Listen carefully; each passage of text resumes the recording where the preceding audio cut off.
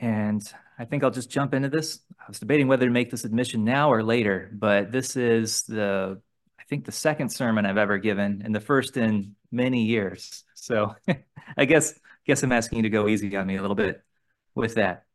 Well, the question I would like to ask is, what kind of story is the book of Ruth? What kind of story is Ruth? And you can go ahead and turn over there. I was noticing something recently. Together as a family, we had watched a recent version of Cinderella, and that is a story that's been told in books and movies. And something I was struck by in the last one that was done about 10 years ago was how much it paralleled the book of Ruth. In fact, I went and I had the opportunity to teach classes on Ruth at ABC this past year, which was fantastic. It was a really neat experience. But because I'd had it fresh in my mind, I sat down and I thought, I wrote out 3 pages of parallels between this movie and the story of Ruth. And so then I went back and looked at the story of Cinderella as it's been told over the last 300 years. And I noticed in every retelling, it gets closer to the story of Ruth. It's like the story of Ruth is so embedded in people's imaginations, even non-religious people, that they can't help but try to force the story in that direction.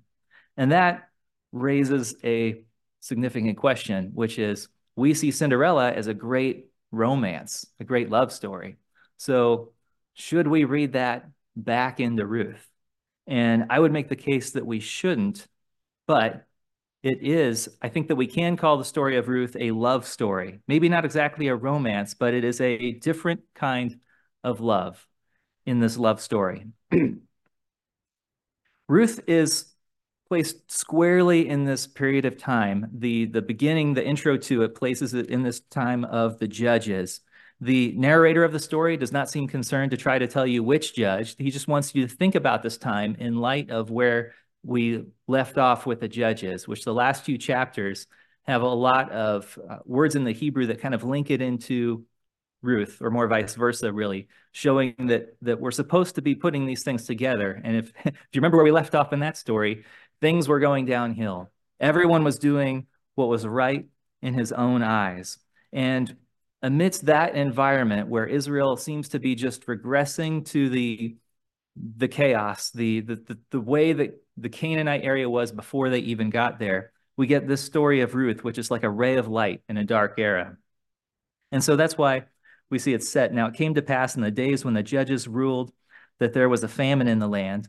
And I should say, Ruth has a very defined story structure to it. It's got a prologue, it's got 4 acts, and it's got an epilogue. And the prologue is these first 5 verses, and they're very efficient. We learn a lot of things really quick, and it really delivers quite a shock. It's about this man and wife, Elimelech and Naomi, and their 2 sons, Mahlon and Chilion.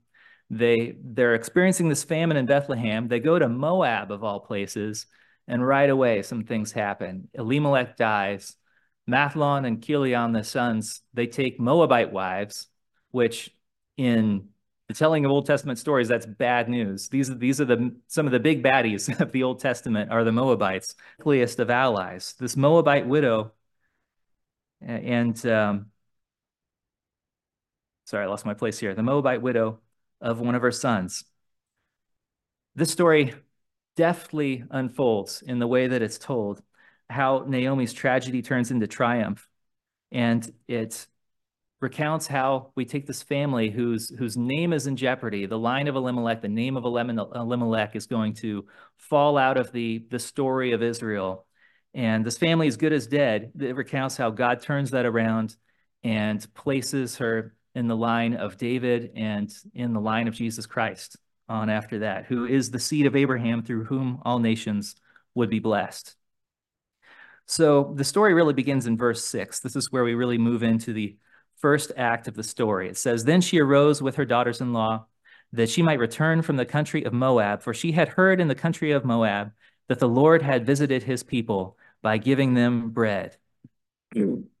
Excuse me. This is the first of only 2 mentions by the narrator of the story of God. And both those 2 mentions are ones where he says God does something. For the most part, the narrator uses a very light touch in the way he tells this story. And this is a technique that invites us to be drawn into the story and how it's going to play out. He's not always telling us exactly what God is doing or how he's working. He's letting us just see it and experience it as it unfolds. So this is the first time that he brings up God. He says that God has brought food, literally bread, back to the house of bread, bread back to Bethlehem. And one aspect that I can't get into very much in this message, but is a very active part of this whole story of Ruth, is word plays. This author just loves word plays. And one of the things that he does a lot is there's a whole collection of words that he just uses 2 times or 3 times. And the way that he'll use them is he'll use it the first time in, say, the prologue, and the second time in the epilogue, or in the first act and the fourth act, or the second act and the third act. And so you get this parallel structure that sort of wraps over on itself, so that when you encounter words the first time, it's dealing with Naomi's and Ruth's and Orpah's destitution and their loss. But then when you encounter it the second time, you see God's gradual reversal of their fortunes. And so this is one of those points. God is kicking this story into gear. He sends the bread back, and that's that report of food coming back to Bethlehem that drives it forward. In verse 8, Naomi says, "Go, return to each her mother's house." Well, maybe I should step back up here a little bit. Therefore, she went out from the place where she was, and her 2 daughters-in-law with her. And they went on the way to return to the land of Judah. And Naomi said to her 2 daughters-in-law, Orpah and Ruth, "Go, return each of you to your mother's house. The Lord deal kindly with you as you have dealt with the dead and with me. The Lord grant that you may find rest, each in the house of her husband." Now, this word kindly is way more loaded than it might first appear here. This is the first of 3 strategic uses in this book of the Hebrew word chesed in this story. And that's going to become a major thread that holds the whole story together. And it's going to reveal just what kind of story this is. Is it a romance, or is it some other kind of a story? So I'm going to take a sidebar here. We're going to step away from Ruth for a second and come back to just talk about this word chesed for a moment. If you turn over to Psalm 136,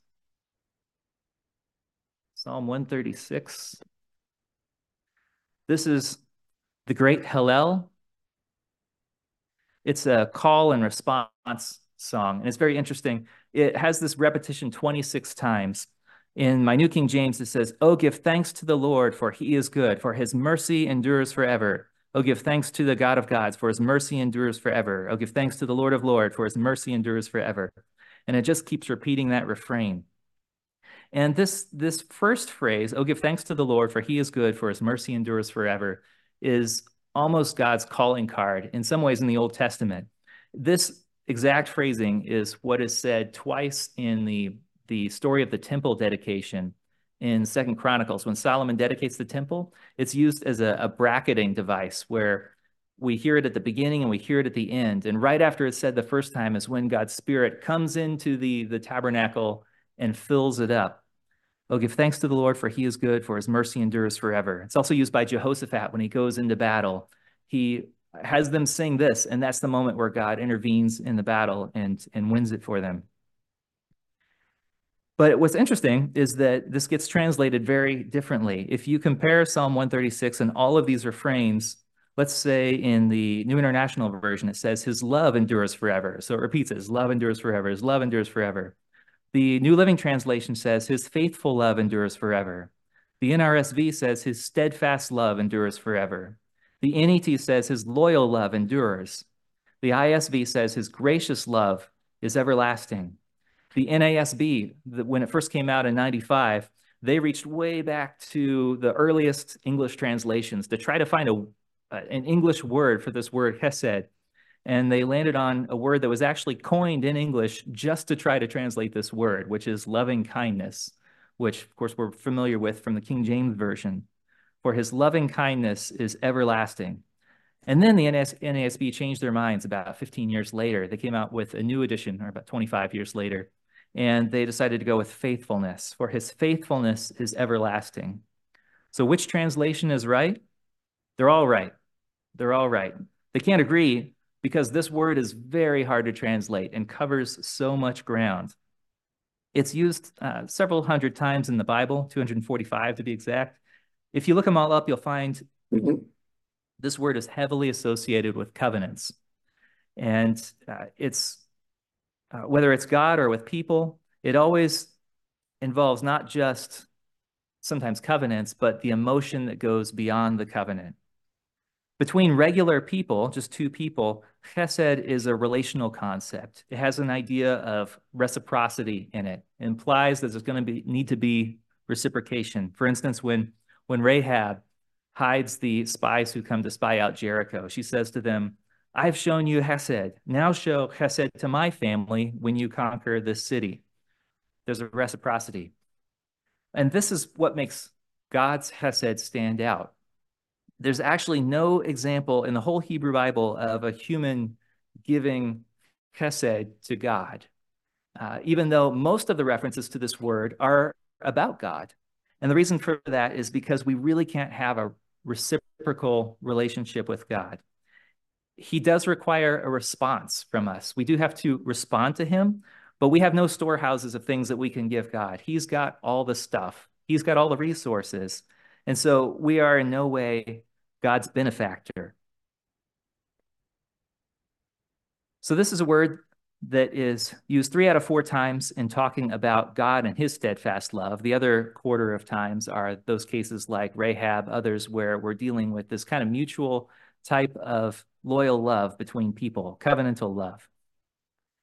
But with God, it's always talking about his steadfast love.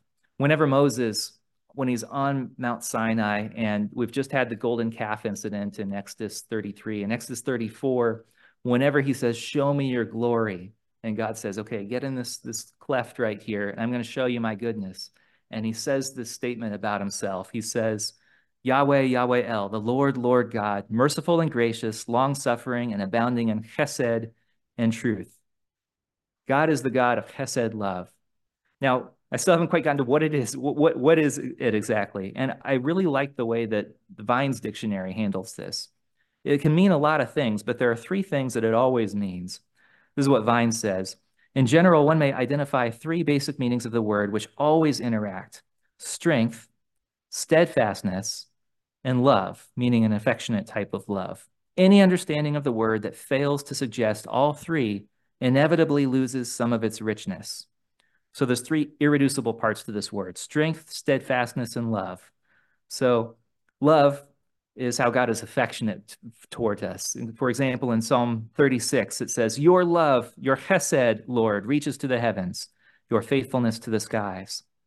Whereas strength, what that's talking about is the fact that this takes place in the real world. This kind of love manifests itself in real life. It turns into concrete acts. For instance, in the Song of Moses in Exodus 15, you could just jot that down. Moses is singing about how God has just delivered them through the Red Sea. And he says, you have led in your chesed the people whom you have redeemed, and you have guided them by your strength to your holy abode. The peoples have heard, they tremble. Pangs have seized the inhabitants of Philistia. It's not just a feeling. Chesed's not just a feeling. It is a feeling, and it has to be a feeling, but it's also concrete acts in the real world and the strength to make it happen. And that third element is steadfastness, and this introduces a time element to it. It's not just a glancing thing, a one-time thing that happens, but this is where the covenant side of it comes into. It's a promise that spans time. For example, in the 10 Commandments, when God is describing himself in the commandment on idolatry in Exodus 26, he says that he's the one who shows covenant chesed to 1,000 generations of those who love me and keep my commandments. King David, when he became king, he went around and he looked for a descendant of Jonathan. After Saul had died and Jonathan had died, he said, is there still anyone who is left of the house of Saul that I may show him chesed for Jonathan's sake? So that this idea is it spans time. He's still loyal to the loyalty that Jonathan had shown him earlier. So it refers to concrete acts in the real world. It refers to an affectionate love and a loyalty that spans time: strength, steadfastness, and affection. And now you can start to see why mercy can be such an inadequate translation, as any kind of individual word can be. For example, I think you're getting the idea that this is like a marriage word. This is the kind of word that really captures what a marriage is all about. But if I got up and I wrote my wedding vows so that what I wanted to say was, I'm going to show you mercy, Joy, in our marriage. I'm going to have mercy on you. You can see how this is incomplete. It doesn't quite get there, does it? You want a little more than just mercy from your spouse. So it's a big word. Steadfast love. I really like steadfast love or loyal covenant love. I think they go a long way to covering most of what's in play most of the time.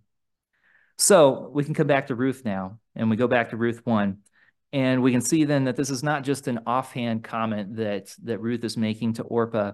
I'm sorry, that Naomi is making to Orpah and Ruth. This is the first time we have a prayer in the book of Ruth, and we have an Israelite praying for a couple of Gentiles while sending them home to their Gentile lands, but it's very noticeable what she's observing about them and what it's saying about them as people, that she's saying, the God of Israel, show chesed to these two Moabitesses, just as they have shown chesed to the dead and to her. And so this concept of chesed love is going to be the engine that powers the story forward from here on out. In verse 9, it says, so she kissed them, and they lifted up their voices and wept. And they said to her, surely we will return with you to your people. And then she gives this significant speech here where she tells them to turn back. They both wanted to come. Both of them were on board to make this journey, which is telling. Orpah is not, she's kind of a mirror of Ruth, but not in too negative a way, because she was conventionally good. She fulfilled all of her obligations. Naomi clearly holds her in high esteem, but we're going to see a split here. Naomi said, turn back, my daughters. Why will you go with me? Are there still sons in my womb that they may be your husbands? Turn back, my daughters. Go, for I am too old to have a husband. If I should say I have hope, if I should have a husband tonight and should also bear sons, would you wait for them till they were grown? Would you restrain yourselves from having husbands? No, my daughters, for it grieves me very much for your sakes that the hand of the Lord has gone out against me. There's a few things happening here. It's actually teasing where the story's going because she's bringing up the concept of levirate marriage, the idea of another son coming along and marrying a widow so that they can raise up a son in the name of the dead son. She's bringing that up here, and that's going to be important in the story later on. But something else that's interesting here is that there's this assumption underlying this. She's saying, if you come back with me to Israel, you got no chances. You don't have a shot with anybody. You're going to be shunned. Nobody's going to take you on. You've got better chances in Moab, and at least you can go back to your parents. Dr. Dunkel, when he's taught this class before, he's pointed out Naomi takes the risk of being completely alone here, traveling back to Israel alone, being alone back there. She's taking a risk of she's lost everything at this point. All she has left are these two daughters-in-law, and she is trying to send them away now for the sake of wanting a future for them. That's what she wants. That is Hesed. That is Hesed in action. Verse 14, then they lifted up their voices and wept again, and Orpah kissed her mother-in-law, but Ruth clung to her. Naomi had kissed them. When you kiss somebody in the Old Testament, it often implies you're saying goodbye to them. You're sending them off. So she kissed them, but now Orpah kisses her. So Orpah's turning and she's saying goodbye. But Ruth clung to her. And she said, look, Naomi said, look, your sister-in-law has gone back to her people and to her gods. Return after your sister-in-law. I like the comments of one Old Testament scholar who said that the narrator intends for us to contrast her with Ruth, not because Orpah is selfish or wicked, but because she is sensible. She displays a good common sense and does what anyone reading the story for the first time expects her to do. She weighs the facts and she submits actually to her mother-in-law's counsel. And she is only following the logical trajectory of the evidence and doing what she has been told. She heads back to Moab with Naomi's full approval. At the same time, her actions create this big divide, this striking contrast between the sensible good and a truly radical choice that Ruth makes right here. And what follows is Ruth's speech, and it rings very much like a marriage covenant. In fact, sometimes it's incorporated into marriage ceremonies. Ruth says, "Entreat me not to leave you, or to turn back from following after you. For wherever you go, I will go, and wherever you lodge, I will lodge. Your people shall be my people, and your God, my God. Where you die, I will die, and there will I be buried. The Lord, Yahweh, do so to me, and more also, if anything but death parts you from me." And these are poetic structures. The way it's told, Naomi's instruction to Ruth is a poem, and Ruth's response is a poem, and Ruth's each one is sort of a concentric structure where the first part matches the last part, and then it kind of moves inward. But Ruth's has more layers, and every layer is doubled. So the effect of it is that she comes back with some fire here. She is responding in a very active way to Naomi's trying to warn her off. And you can feel it in it. That's why it's 3 times as long here. And it's interesting because there could be some word plays here where she says, "Your people shall be my people, and your God, my God." She's saying, "Your Eloi, my Eloi." That's the plural for gods. Naomi had just said that, and what she meant was the different gods that you're going to have in the land of Moab, Chemosh, and probably a number of others. When Ruth says it in the plural, this is now like the royal kind of a plural. This is the way that that God is sometimes called throughout the Old Testament, Eloi or Elohim. So there's kind of a wordplay there. But what happens at the end is she says Yahweh's name directly. And that is the mic drop moment right here. It's the only time in the book where Ruth uses God's name directly. As Dr. Dunkel points out, calling on the Lord's name implies believing in him. So this is really the moment where it's not a matter of Ruth isn't just trading her gods in Moab for her mother-in-law's gods. This is the moment where she is consciously pledging allegiance to the one true God, the God of Israel. I also like this comment from another Old Testament scholar who points out that to most Westerners, there's usually a little emotional trauma in being buried away from the family plot. But that kind of casual approach to death was completely unknown in the ancient Near East, in the land of Canaan. Here, this is a place where one of your purposes when you died was to have your bones gathered to your fathers. And it's a very, it would create a lot of anxiety, the thought to be separated from that. But she says, "Where you die, I will die, and there will I be buried." That's an emphatic statement of allegiance, that she is going to even be buried with Naomi. And I would also point out that we don't know the circumstances of how she got married, how the marriages may have been arranged in the process of Ruth and Orpah getting married. So this may be the first chance Ruth has ever had to make a major life decision that's going to determine her life. And this is a moment like Abraham, where she just kind of steps out of the flow of conventional human history and takes a different kind of a turn. So in verse 22, Naomi returned, and Ruth the Moabitess, her daughter-in-law, with her, who returned from the country of Moab. Now she came to Bethlehem at the beginning of the barley harvest.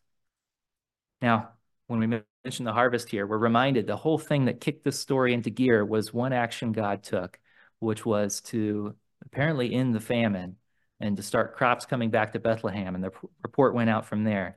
He turned that first if you remember the game Mousetrap, it's like you turn that first crank and now the story is moving in motion. But the question here now, as they come back to the barley harvest, is God going to do for Ruth and Naomi what he seems to be doing for the people of Bethlehem? Is he going to restock them? Are they going to be replenished? And that's where we move into, you could call it Act 2, Chapter 2 here. There's basically 4 acts to it that happen in 4 different locations. On the road back to Moab, in the fields between Ruth and Boaz, on the threshing floor between Ruth and Boaz, and then at the town gate between Boaz and his nearer kinsmen. It's a very structured pattern. Each one starts out with somebody having a plan, going out, that leads to a climax in the middle of that chapter that is usually determined by somebody else making a critical decision. And then every every act of the story, those 4 acts, all in with Ruth and Naomi talking about what happened at home in Bethlehem. And then it's got the prologue and the epilogue, which establish the context of how it starts and how it ends. So here we are, we're beginning this second act where Ruth goes out. It says first, though, that there was a relative of Naomi's husband, a man of great wealth, of the family of Elimelech. His name was Boaz. Now, this man of great wealth, this expression is Gibor Chayil. This is the phrase that's used for, say, the mighty men of valor of David. He had his 30 mighty men. Various other places where you have this idea of a mighty man of valor. He's a Gibor Chayil. Gibor is the man, Chayil is this idea of valor.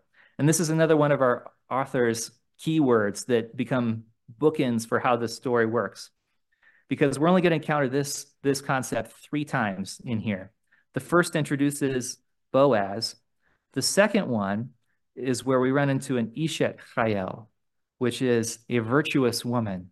In Proverbs 31 asks, who can find an Ishet Chayil? Who can find a virtuous woman? Well, we're going to meet one in this story.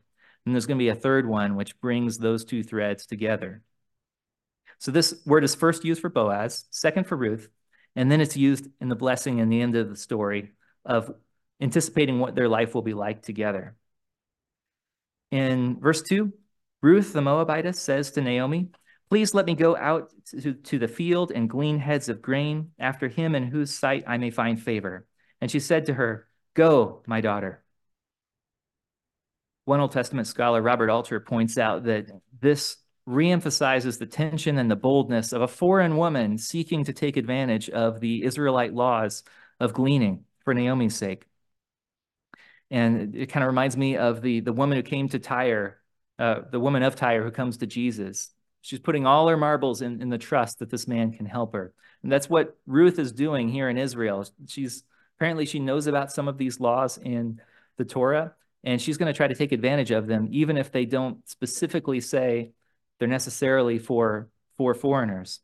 I don't think I mentioned earlier, I think I skipped over, one of the interesting things about Ruth that kind of makes it unique is that it seems to go out of its way to feature a lot of different laws in the Torah, the first 5 books of the Bible, and shows them working in action. Some of them that you never really get to see anywhere else in the Bible. And it's almost like Bethlehem becomes this sketch. And amidst the end of the time of Judges, when everything was going wrong, Bethlehem becomes this Eden in the wilderness where Torah is firing on all cylinders. People are doing what they're supposed to do, and you get to see what the result of it is. It engages levirate marriage, it engages gleaning, it engages rules about land rights. And so we'll see that in this story. Now, it seems like for some reason Naomi can't do hard labor anymore. She's always at home in the story. We don't know exactly what the story is, but we see here Ruth is taking responsibility to provide for both of them. And so she left and she went and she gleaned in the field after the reapers.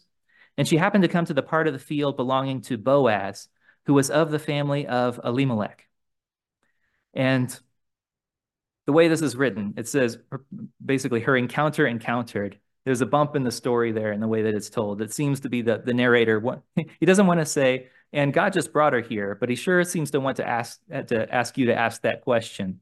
So she happens to come to the field of Boaz, and this appears to be the little piece of that hidden hand of God in the story, which is a narrative technique you find throughout the Old Testament.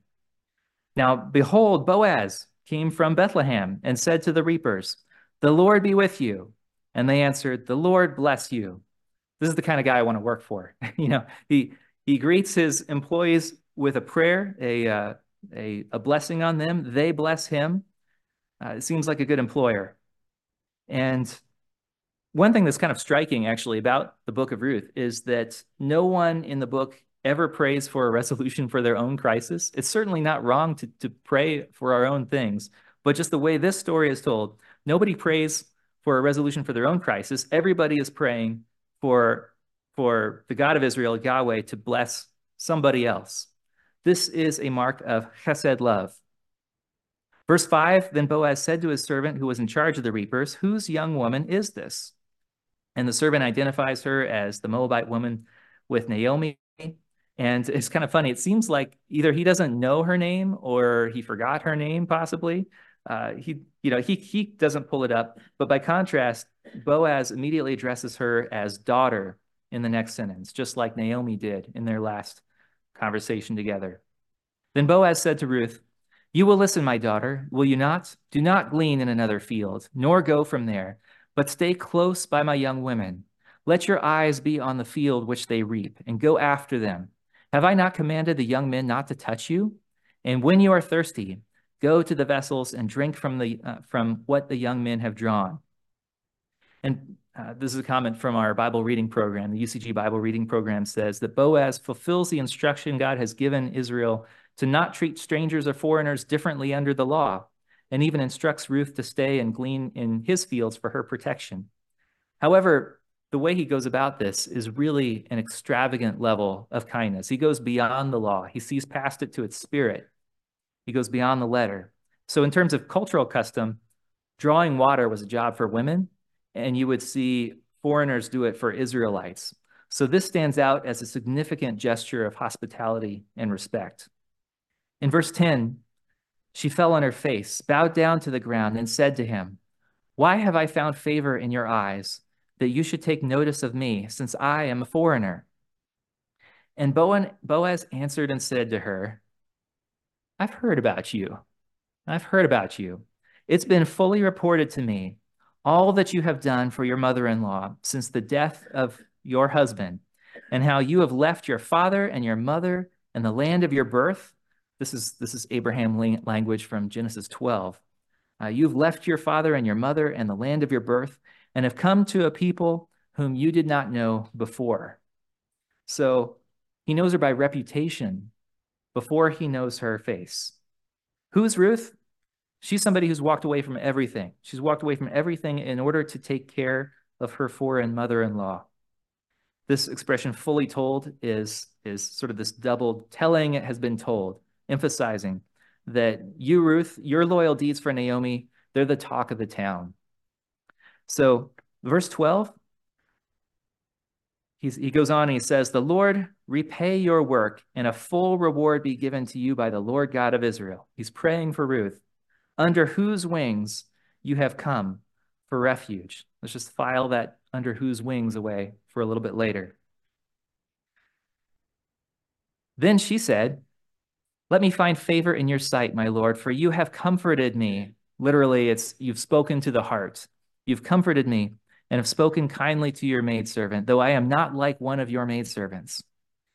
And then later at mealtime, Boaz said to her, "Come here and eat of the bread and dip your piece of bread in the vinegar."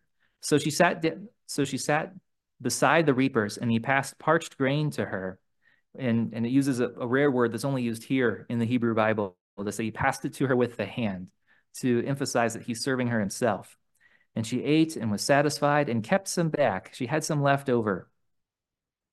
So Ruth gleans in the field and comes back with this massive haul. If memory serves, I think it's enough to, in another place in the Bible, it's enough to feed 50 men for one day, or maybe for one meal. She comes back with this massive amount of grain, and it's partly because Boaz had asked his men to drop extra bundles of grain off behind them in front of her so that she would collect more, but also partly due to her own industry working all day that day. So she comes back.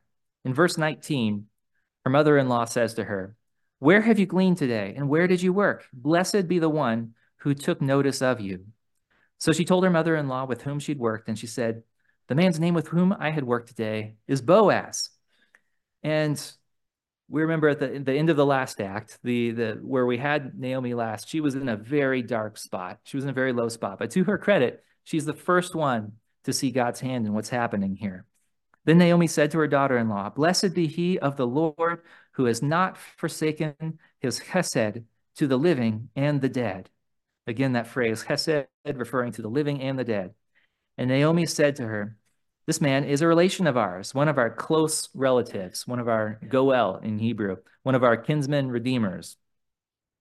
And one thing that's interesting here, this is one of two places in Ruth where there's a statement made about something that's happened, chesed for the living of the dead, where it's not clear what the sentence what the antecedent is. In other words, it's not clear whether this is talking about the Lord or talking about Boaz. And that's going to be something that we might talk about at the end as well, as we kind of reflect on what this whole story means. Naomi said to her, "This man is a relation of ours, one of our Goel." This idea of a redeemer, a kinsman redeemer, comes from mostly Leviticus 25. It's the idea of a close relative who serves a number of different functions. It's somebody who could buy back the land, the family land, if it had been sold away, if one of their poor relatives had to sell it. They might buy back a family member if the family member had sold themselves into bond service. They received compensation for a wronged family member if that family member was, say, died by accident and couldn't receive it themselves. And they also had this role of avenging the murder of a relative. There's another concept in the Torah of levirate marriage, where you would have a brother marry his sister-in-law to raise up a son and raise up a name for his dead brother and be able to continue his line in Israel.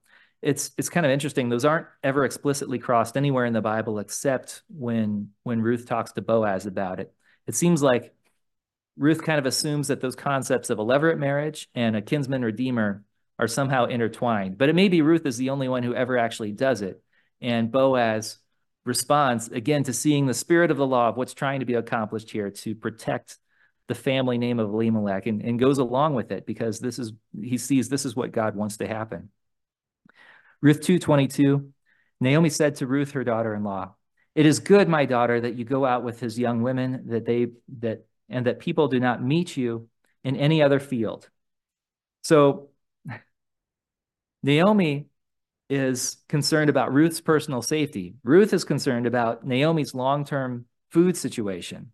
Everybody here is concerned about the other's interests. This is chesed. And so we move into chapter 3. It seems like we've solved the food problem for now, but we still have the security problem. We still have the problem with what's going to happen to Ruth and Naomi. What's going to happen to Elimelech's name, Mahlon's name? Will their line die out in Israel? And so Naomi, her mother-in-law, said to her, "My daughter, shall I not seek rest for you, security for you, that it may be well with you? Now Boaz, whose young women you were with, is he not our relative? In fact, he is winnowing barley tonight at the threshing floor.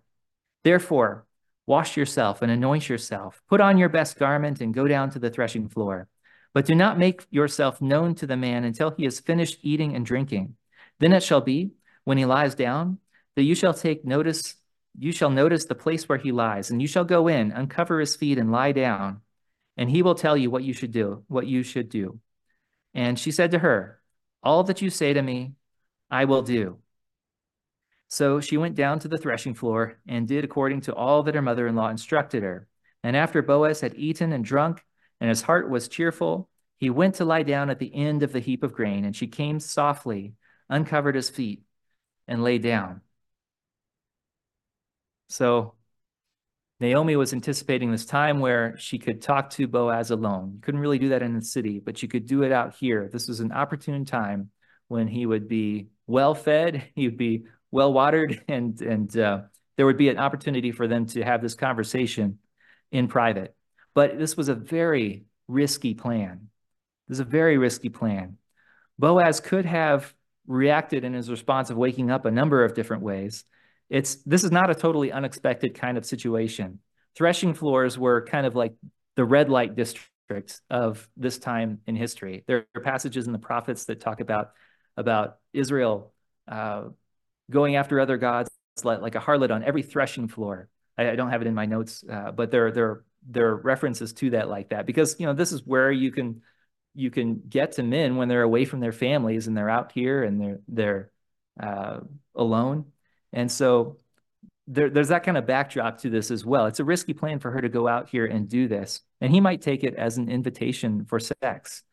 Instead, though, he again shows his principles, Boaz does, by waking up, and he responds with the most terse thing that he says in the entire book. He wakes up and he says, "Me'et, me'et," or "Who are you?" in Hebrew.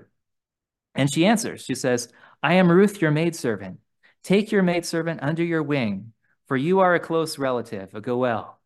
So remember, He blessed her at the climax of the last chapter is where he blessed her, and he says he prays for God to bring her under his wing. And now at the climax of this chapter, she's saying, you know that thing you prayed? It's you. You can be the one to do that. Take your maidservant under your wing, for you are a Goel. And the Bible scholar Robert Alter notes that she delicately avoids the word marriage directly here, instead using this more general term of shelter. And that word wings connects back to Boaz's prayer for Ruth. She's proposing to him exactly how it might be accomplished through a human who is doing Yahweh's will.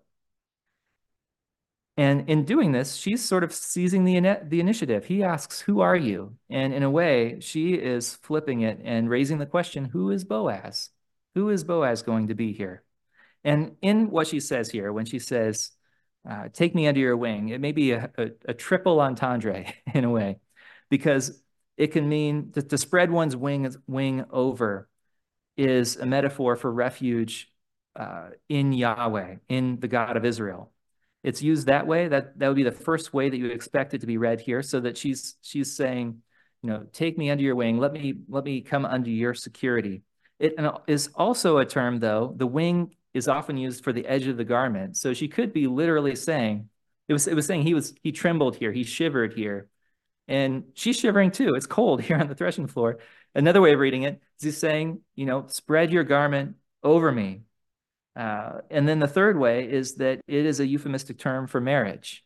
So in a way, it's part of the flair of the story, perhaps, or the way that we read it here. It can mean all of those things at the same time. Now, this is a significant test for Boaz at this time. It strikes deep at the theme in Ruth of identity, seeing things on the inside or the outside, who somebody really is. So what does sleepy, merry-hearted Boaz see right here? Does he see a gold digger? Does he see a woman who is presuming to elevate her own status? Or does he see her reverting to type, the stereotypical loose Moabitess who should be thrown out of this situation? Is that how he reads it? Or worse, does he see her as an opportunity, someone he can take advantage of and have a relation here at night and then toss her off like we would expect during this time period in these dark last days of the judges? Or does he see a girl who's just really into him? This is deeply appealing to a lot of us, I think, to when someone shows us attention, to think, well, maybe they're attracted to me. That would be a natural place for your mind to go. Or does he see a true Israelite who is performing the chesed spirit of the Torah for the sake of her mother-in-law at great personal risk?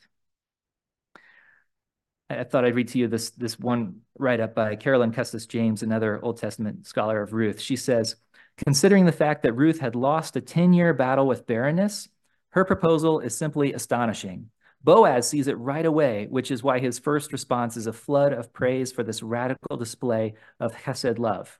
True to her vow, she is making an unprecedented sacrifice to rescue Naomi's family, and Boaz knows it. Ruth is voluntarily sticking out her neck in a dozen different ways and exposing herself to all sorts of potential humiliations. But Ruth never seems to travel on safe roads, and she's walking through a minefield here. She risks his refusal. She risks reopening one of the most painful chapters of her own life by trying once more to conceive a child. She risks public embarrassment if anything goes badly and word gets out. Instead of making life better for herself, as Naomi desired, Ruth has deliberately put her future in greater jeopardy. So here's how he answers. He says, "Blessed are you of the Lord, my daughter, for you have shown more chesed at the end than at the beginning, in that you did not go after younger men, whether poor or rich. And now, my daughter, do not fear. I will do for you all that you request, for all the people of my town know that you are a virtuous woman." So Boaz, even just here, sleepy, just waking up, trying to read what's happening here, he manages to put all the pieces together. And he has this realization, which really speaks to his character. He realizes that Ruth is not here for herself. She's not even here necessarily because she's attracted to Boaz. She's here because of Naomi. That's what he understands. He sees that she could have gone after these other men, which might have set her up, but wouldn't have necessarily helped Naomi. Instead, she's going after this apparently older man because she has chesed love for the living and the dead, for the memory of Elimelech and Mathlon, and for the security of her mother-in-law. And that is what impresses Boaz. That is what moves his heart when he sees that. And he responds with the exact same sentence she said to Naomi when Naomi proposed this plan. She says, "I will do all that you ask," which is her phrase. Again, if this story is a romance, the engine that drives it is not physical attraction, but it's chesed love. Boaz and Ruth, if they're what you might call soulmates, it's soulmates of character. It's in their desire to loyally work for the good of those in need. Now, one thing that's fascinating here, this is where we encounter this word Isher Chayil. Boaz was the Gibor Chayil. He was the mighty man of valor, the rich man. But she is the Isha Chayil. All the town knows that you are a virtuous woman. For him, this description is external. You can see it on the outside. You could observe him from a distance and realize, okay, well, this guy's a big deal. But for Ruth, she's got practically no social status. For her, this noble status that he's talking about is completely derived from Ruth's behavior. It's revealing her inner character. She's the perfect match to Boaz, but only on the inside. So he goes on, "Now it is true that I am a close relative. However, there is a relative closer than I. Stay this night, and in the morning it shall be that if he will perform the duty of a close relative for you, good, let him do it. But if he does not want to perform the duty for you, then I will perform the duty for you as the Lord lives. Lie down until morning." When she came back to her mother-in-law in verse 16, she said, her mother-in-law said, "Is that you, my daughter?" Except she doesn't say, "Is that you, my daughter?" She says, "Me'et," the exact same thing that Boaz said when he first woke up. "Me'et, who are you?" And so most of our English translations will try to kind of gloss this because it's a really weird question for Naomi to ask. Who are you when she comes back? But my best guess is that this is a literary technique that the storyteller is doing. Naomi asks, "Who are you?" Boaz asks, "Who are you?" And right in the middle is that climax where he says, "I know who you are. The whole town knows who you are. You are an Ishet Chayil, a virtuous woman." It's dealing with her identity. So in verse 16, then she told her all that the man had done for her. And she said, "These 6 ephahs of barley he gave me, for he said to me, 'Do not go empty-handed to your mother-in-law.'" This is another one of our words that shows up twice.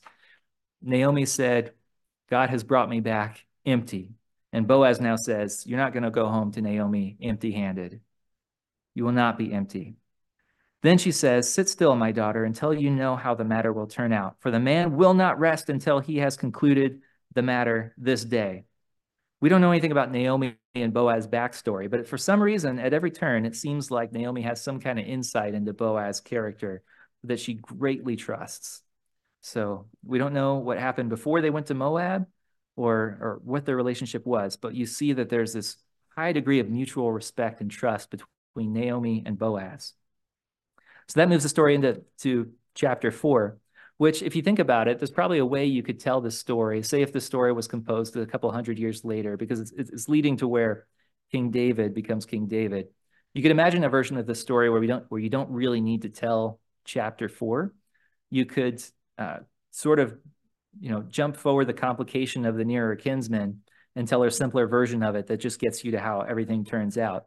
But this does serve a function beyond giving us the legal history of showing Boaz in a kind of situation that, again, mirrors Act 1, Chapter 1 and Chapter 4. You've got Ruth and Orpah, a conventional good versus a radical good. And then you've got, in this next chapter, Boaz and his nearer kinsman here. So he goes to the city gate and he sits down. He takes 10 witnesses and sits them down from the elders of the city. And he, lo and behold, the Redeemer comes along right then. Imagine that. He's called in Hebrew Poloni Almoni, which just means such and such, or I've seen some people say Joe Schmo is a good name for it. There's an irony here because what's going to happen is he's going to be asked to carry on, he's going to be asked to marry Ruth and carry on Elimelech's name. And he doesn't do it in order to protect his own family name. And we don't have his name in here. We lost his name in this process. But I would take that as, again, there's no bad guys in this story. That's a soft judgment on him. What he does is the conventional thing here, and it creates a chance to show the mirror of who Boaz really is. So they sit down, and Boaz proposes this to him. He explains that you're the Redeemer. We need, in fact, maybe I should just read it here. He says, Naomi, who's come back from the country of Moab, sold the piece of land which belongs to our brother Elimelech, and I thought to inform you, saying, buy it back in the presence of the inhabitants and the elders of my people. If you will redeem it, but if you will not redeem it, then tell me, that I may know. For there is no one but you to redeem it, and I am next after you. And then he says, I will redeem it. I'll go and redeem it. Then Boaz says, on the day that you buy the field from the hand of Naomi, you must also buy it from Ruth the Moabitess, the wife of the dead, to perpetuate the name of the dead through his inheritance. Okay, so here's a complication. And this is a more complex arrangement than we can really get into here, which has a number of different possibilities. It's not exactly for sure what is happening here. The most likely one is probably the most obvious one that we read here, which seems to be that if he marries Ruth and raises a son for Elimelech and Mahlon, then that will be the inheritor of this land, and the inheritance won't go to the children that he already has. And perhaps the cost of this field is so great that it's not worth it. Or maybe he's not somebody of means to support two families. We're not sure. Well, we don't know exactly. That's just one of the different branches of possibilities here. The point, though, is that he doesn't do it. But this is we're really getting beyond the bounds of what the Torah really dictated. We're in relations that are probably farther off than just the next brother. And so what Boaz is asking Poloni Almoni here to do is honor the spirit of the law. We're outside the letter. We're into the spirit. Who's going to see that these needs are taken care of? And the reason I say kind of go light on Poloni Almoni a little bit is we don't really know what he would have done if Boaz was not there. He clearly reads that Boaz is willing to do this. So, maybe he would have taken this on if there was nobody else. We don't know. But the point is, Boaz steps up where this guy does not. And so he says, I cannot redeem it for myself, lest I ruin my own inheritance. You redeem my right of redemption for yourself, for I cannot redeem it. Now, this was the custom in former times in Israel concerning redeeming and exchanging. To confirm anything, one man took off his sandal and gave it to another, and this was a confirmation in Israel. That's kind of a clue that the story is being written much after the events here, because we're having to explain something that was not known to the readers of the story when it was read. This looks similar to something that was in the Pentateuch, but it may not have been exactly the same custom either. Therefore, the close relative said to Boaz, buy it for yourself.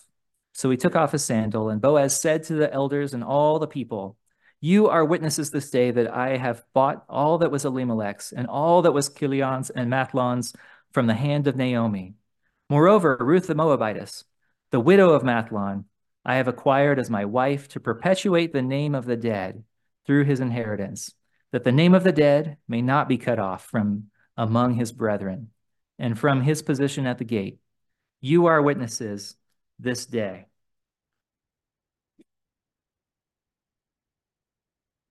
And all the people who were at the gate and the elders said, we are witnesses. The Lord make the woman who is coming into your house. There's a benediction prayer here. The Lord make the woman who is coming into your house like Rachel and Leah, the two who built the house of Israel, and may you prosper in Ephrathah and be famous in Bethlehem. Literally to proclaim a name in Bethlehem. Now, it's interesting, there were 10 witnesses. This is another one of our words that appears only twice, and in these bookending places here. 10 years of Naomi's destitution in Moab. 10 years of barrenness. And here we see that being unwound by these people saying, we are witnesses to what's happening. These 10 witnesses, one witness for every year. of Naomi's trial here. And this word where it says, and may you prosper in Ephrathah, a lot of translations will go more with something like, may you act worthily. And this is our third appearance of Chayil. We met Boaz, the mighty man, the Gibor Chayil. We met Ruth, who has now been revealed to be an Isha Chayil. And now this benediction is, imagine what life would be like with two people like this together. What would be accomplished when you have people of this kind of character living a life together? And that's what this statement, may you prosper, implies, and what it invites us to consider and meditate on. No longer the Moabitess, but now she's the woman coming into your house. Yahweh make her like Rachel and Leah, the great matriarchs of Israel. And it's kind of odd that Rachel is mentioned first here because Leah is the matriarch of this whole clan. She's Judah's ancestor. And so it could be that Rachel's being mentioned first. It's possible that what's on their mind is thinking about Rachel's own barrenness, how she was barren for a long time and then God opened her womb. And they could be praying that the same now is going to happen for Ruth, which is exactly what happens in verse 13. This is one of the fastest paced sentences in the book. You see the resolution to a bunch of problems in 5 verses that just fall over each other as they come out. So Boaz took Ruth and she became his wife. And when he went into her, the Lord gave her conception and she bore a son. Very fast, fast solution to a problem that was a long time in coming. The rapid fireness kind of illustrates that it's God's blessing on this. In fact, this is the other time. This is the second time where the narrator mentions God. And in both cases, it's to show that God is stepping in directly and doing something. And I'm just going to call it out here and say it like I see it, is what the narrator's doing here. The Lord gave her conception and she bore a son. In verse 14, then the women said to Naomi, one other time we ran into this line. It was when the women said to Naomi, I think I skipped over it before. Is this Naomi? She came back old and haggard and, in a poor state. Now the women say to Naomi, blessed be the Lord who has not left you this day. He's not left you this day without a Goel, and may, a close relative, a kinsman redeemer, and may his name be famous in Israel. And may he be to you a restorer of life and a nourisher of your old age. For your daughter-in-law, who loves you, who is better to you than 7 sons, has borne him. What more appropriate way to praise Ruth than to talk about her as being worth 7 times what this whole story has been obsessed with, which is producing a male heir, that she is better than 7 sons. Then we have a genealogy that follows here, where we find this whole thing leads to King David. And it's told from Perez, so that the way it counts up, we get to 10 with David. Again, maybe reflecting back on the 10 years, this is all part of a plan God's doing that leads to 10 with David. Boaz in that list then is number 7, the man of rest, as Naomi calls out in the story. The one who she was seeking rest for her daughters with is number 7, Boaz. And then the story ends linking several sections of the Bible together. The beginning line was in the days the judges ruled. The very last word in it is David, which is where this story is going. I like this paragraph now kind of concluding, considering what this story means. I like this one by Old Testament scholar named Daniel Block. He said, underlying every episode is God's determination to produce David the king from the depressing and chaotic Israelite environment during the days of the judges. Unlike the book of Judges, however, here, his hand is not driving the movers and shakers in Israel. David does not emerge because of divine manipulation of the ruling class. On the contrary, the seeds of the great dynasty that would arise in the future are being sown in this private family of Bethlehem. This family consists of the most unlikely candidates for divine service: a widow left without husband or sons, an alien in a similar state, and a bachelor from the humble town of Bethlehem. The story has this international dimension as well. It's the story of Ruth changing tribal allegiances and therefore adopting the God of Israel, Yahweh, as her God, which strongly prefigures a concept to which the Pentateuch was already pointing and which gets developed further by the prophets in the Old Testament, and that is that Israel is to become the gateway to which all the nations will return to God. And Jerusalem is going to become, I like to say, the first IHOP, International House of Prayer, you know. And so this is all developing that. It gets developed in Boaz's first speech to Ruth, where he extends to her the rights of an Israelite, effectively recognizing her as one because of her chesed for Naomi, which has already been reported to him. There's a dimension in the story of inside character versus outside status. Boaz on the outside is this mighty man of valor, and we find that that Ruth is the equivalent on the inside. She is a true Israelite, and God is looking for true Israelites that are going to come to him in faith. And every act of the story, chapter 1, chapter 2, chapter 3, chapter 4, has a center point where that hinges on someone's ability to discern the true nature of somebody else. The story illustrates the hidden hand of God, that God often works indirectly in our lives in ways that only become apparent in time. And God is only explicitly credited with two direct interventions in the book, at the beginning and the end. But within this, God's will is being accomplished. It's being accomplished through people. There's this picture we get in Ruth of the kinds of ways God most enjoys acting in the world, through divine human partnerships. That's the model for how God has his will normally done. That's what it means for God's will to be done on earth as it is in heaven, is whenever people are obeying God. When they obey God, they are his image and his will is done. And that's his favorite way to intervene in the world. The story presents several episodes where people pray for God's intervention, and then we find their prayers being fulfilled by the actions of other people. In doing that, they fulfill not just the letter, but the spirit of Torah. And God's will most often works through godly people doing godly things.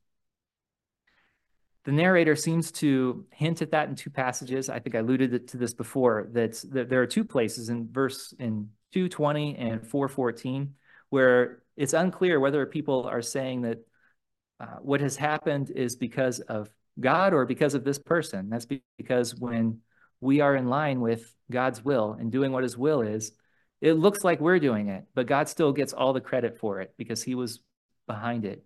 That is what these divine human partnerships look like in the world. We never actually talk about covenants here by name, but the whole content of covenant is very much present in this book. Divine will and human action go hand in hand. Everybody practices chesed love. We're not told what inspires them to do that, but in our story, the life of integrity, of human responsibility and kindness above and beyond the call of duty, is portrayed, recommended, and shown to be attainable.